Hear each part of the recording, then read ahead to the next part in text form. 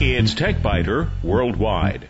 I'm Bill Blinn with an hour's worth of technology news in about 20 minutes. That's because we leave out the sports, most of the jingles, the weather, and the commercials. Podcast number 190 for May 2nd, recorded April 30th, 2010. Every time you install another add-on in Firefox, you make it just a little more bloated and a little bit more slow. For that reason, it's important to pick your add-ons carefully. There are thousands of them. Add-ons are one of Firefox's best features because they allow you to create a browser with the features you want. Although they slow the startup process and make Firefox consume more memory, selecting the best add-ons will save your time, not cost your time. Now that I'm running Firefox on a 64-bit operating system, startup time is no longer an issue for me. You haven't heard me complain about Firefox being slow to start up in several months now, have you? Well, that's why. Throw enough CPU speed and enough RAM at a problem, and the problem will fade into the background. So I thought I would share with you 3 add-ons that you might want to consider. The first really isn't an add-on, it's just a new search engine. Within reach of my right hand, I have the American Heritage Dictionary and Webster's 9th New Collegiate Dictionary. Within reach of my left hand, there's the Oxford Canadian Dictionary, the Cambridge Dictionary, and the American Heritage Dictionary. I open any one of these books rarely these days. Some of them, in fact, haven't been touched in years. That's because most of the time what I need can be found by a quick trip to onelook.com or by using Google's Define function. Until a year or so ago, I had a CD-based dictionary installed, but I decided that was no longer essential, and it's no longer on the machine.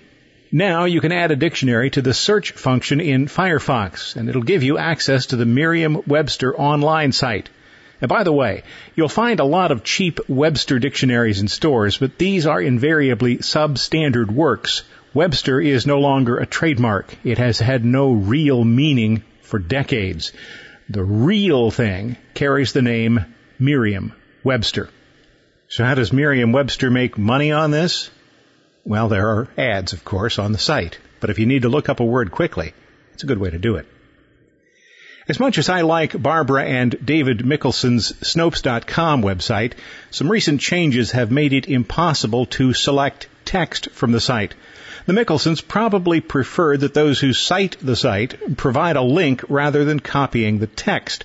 But sometimes I want to cite their research, with attribution, of course, in an article I'm writing. The solution has always been to reveal the page source and do the copy from there. The problem with this is that the resulting text contains a lot of HTML coding, and I need to remove that. Right to Click is an add-on that overrides the site's JavaScript and makes it possible to select the underlying text. But if you use this and you copy something to quote it, remember to give attribution. By default, when you type text into a password element on a web form, what you see is bullet characters. That's fine if somebody's looking over your shoulder, but that's not the case most of the time. So if you misspell your password, you'll be refused entry. Of course, you can just do it again, but wouldn't it be nice to be able to see what you're typing in the password field? You can. Just download Unhide Passwords and install the add-on. Instead of seeing bullets, you'll see, in rather faint type, your password. So even if somebody is looking over your shoulder, unless they're really close, they're not going to be able to read the password anyway. I use your mailing list provider to create the weekly TechBiter Worldwide newsletter. When I log on, I can see my password, and this eliminates situations in which I commit a typo and then find that my login has been rejected. This is also a useful feature when you're signing up for a site and you're required to enter the same password twice. Being able to see what you're doing is helpful, and the fact that the add-on makes the visible password faint still keeps those nasty shoulder surfers from causing trouble. I have mentioned fake antivirus warnings before. They're now being seen as an increasingly important threat. Here's what happens. You're using a browser, and without warning, an alert pops up. It suggests that your computer is infected and encourages you to click a link to fix the problem. It may even look like your antivirus program. Chances are your computer wasn't infected, but if you click that link, it probably will be. Google has conducted a year-long research project that concludes this is a significant threat. Google could have saved a lot of money if they had just asked me. I would have told them, yes, this is a really serious threat, and I wouldn't have needed a year to figure it out. The thieves who run operations that create fake pop-up warnings are interested in getting their hands on your money, not in repairing any problems with your computer. Google says that the spread of fake antivirus products takes advantage of users' fear that their computer is vulnerable, as well as their desire to take the proper corrective action.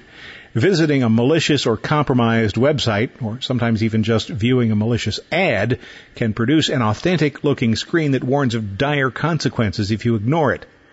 Google recommends running only antivirus and anti-spyware products from trusted companies. Google says that you should also be sure to use the latest versions of the software, and if the scan detects any suspicious programs or applications, remove them immediately. My recommendation would add this. If you encounter a pop-up message that warns of an infection while using a browser, shut the system down immediately. Click nothing. When you restart the computer, run your existing antivirus program to search for rogue files. The most important point here is click nothing. Even clicking what appears to be a close option can inadvertently give the application permission to install its malware. Even in the old days, the camera never lies was wrong. By choosing the right lens and an appropriate vantage point, it was easy to distort reality. The Soviets were known for photo compositions that removed disgraced leaders from their positions on Lenin's tomb for those May Day parades. Lavrentiy Beria, for example, there one year, gone the next. But if you wanted to lie with a camera, you did need some knowledge of optics and perhaps the ability to use an airbrush. Today, it's a lot easier. Remember the picture of John Kerry and Jane Fonda at a peace rally during the Vietnam War? Great expose, except for one thing. The image was fabricated from two separate images. University of California, Berkeley professor of journalism ethics Ken Light photographed Kerry at an anti-war rally in Mineola, New York in 1971. Kerry was preparing to give a speech at the rally. Fonda? She wasn't there. The fake photo was circulated with an Associated Press attribution, and many people still think the image is realistic. Now, University of Albany computer science professor has received a National Science Foundation grant for his project to develop tools that might help detect fakes such as this. Computer science professor Siwei Liu received a 5-year, $500,000 award that recognizes his accomplishments and the potential based on a project titled A New Statistical Framework for Natural Images with Applications in Vision.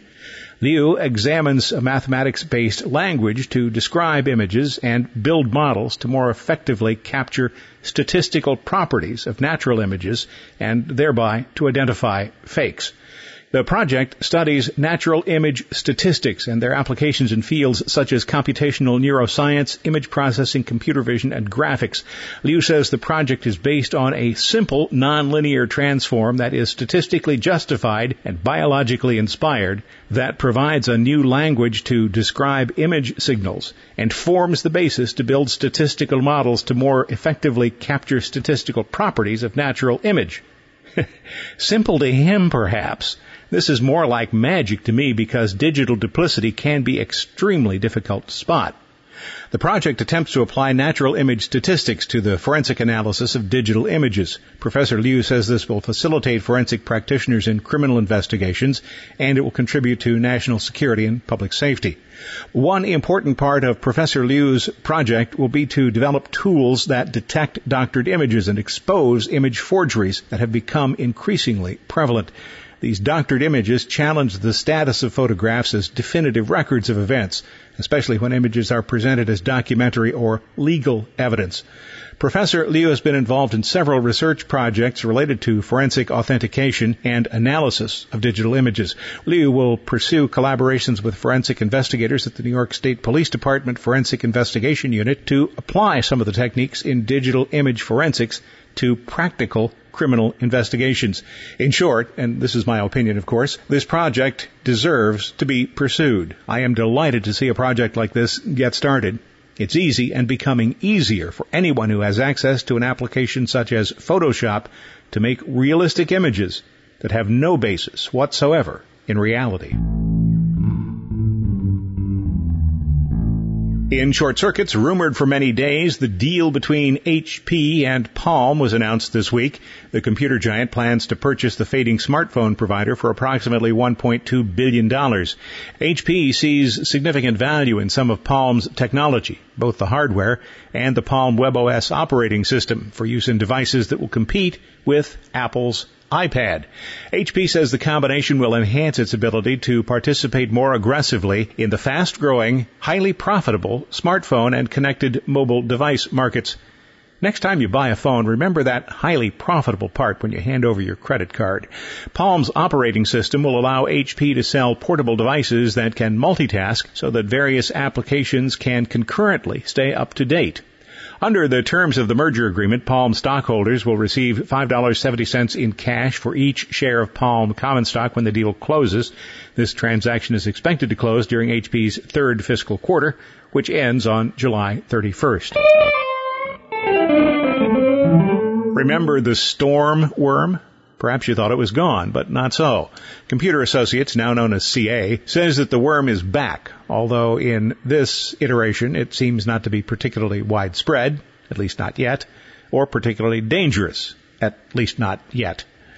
The worm comes to you as part of a Trojan downloader with a Win32 fake antivirus or rogue antivirus malware.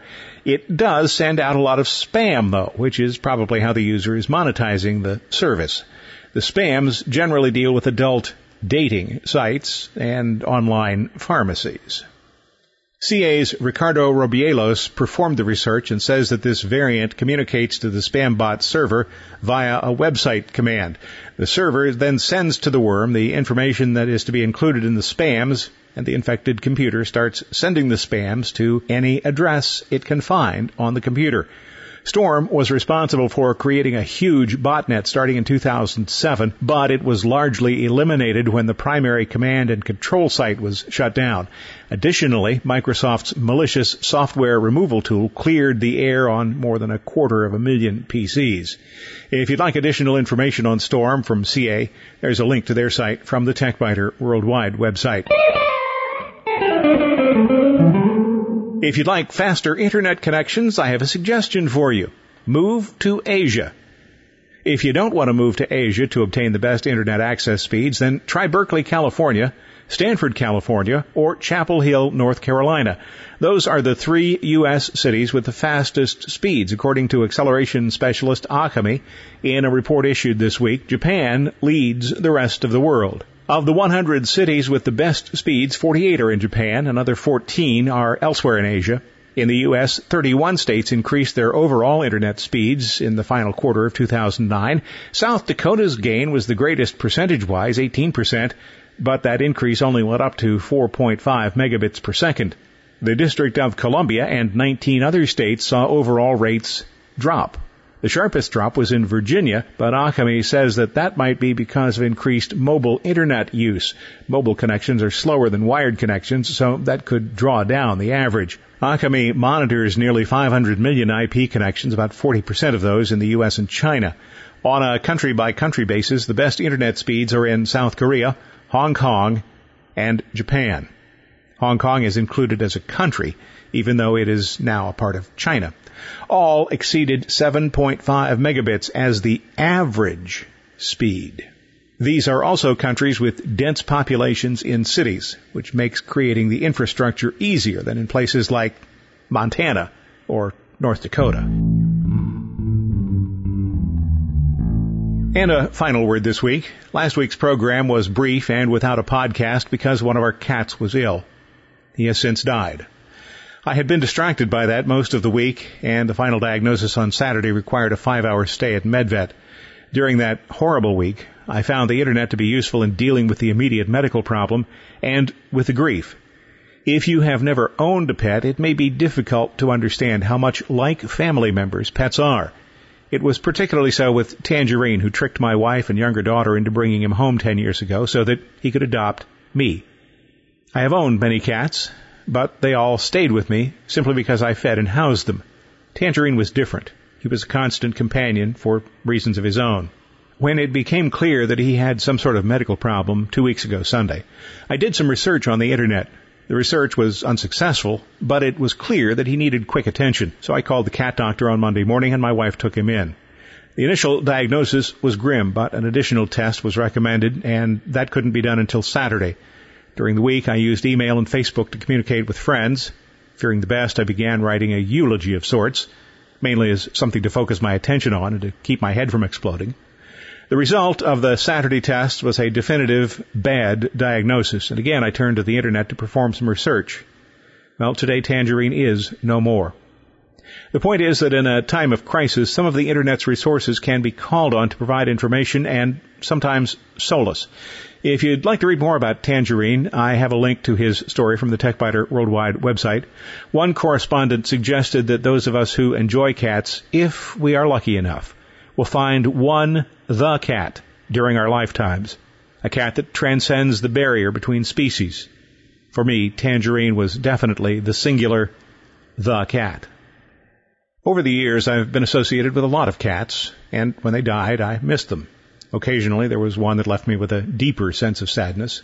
But Tangerine's death left me with a profound sense of loss, simply because that relationship between cat and person was significantly different than the usual person-cat relationship. So, farewell, my friend. You will be missed. You will also be remembered, vividly, for a long, long time. Thanks for listening to TechBiter Worldwide, the podcast with an hour's worth of technology news in about 20 minutes. I'm Bill Blinn. Check out the website, www.techbiter.com. And if you like, send me an email from there. Thanks. Bye-bye.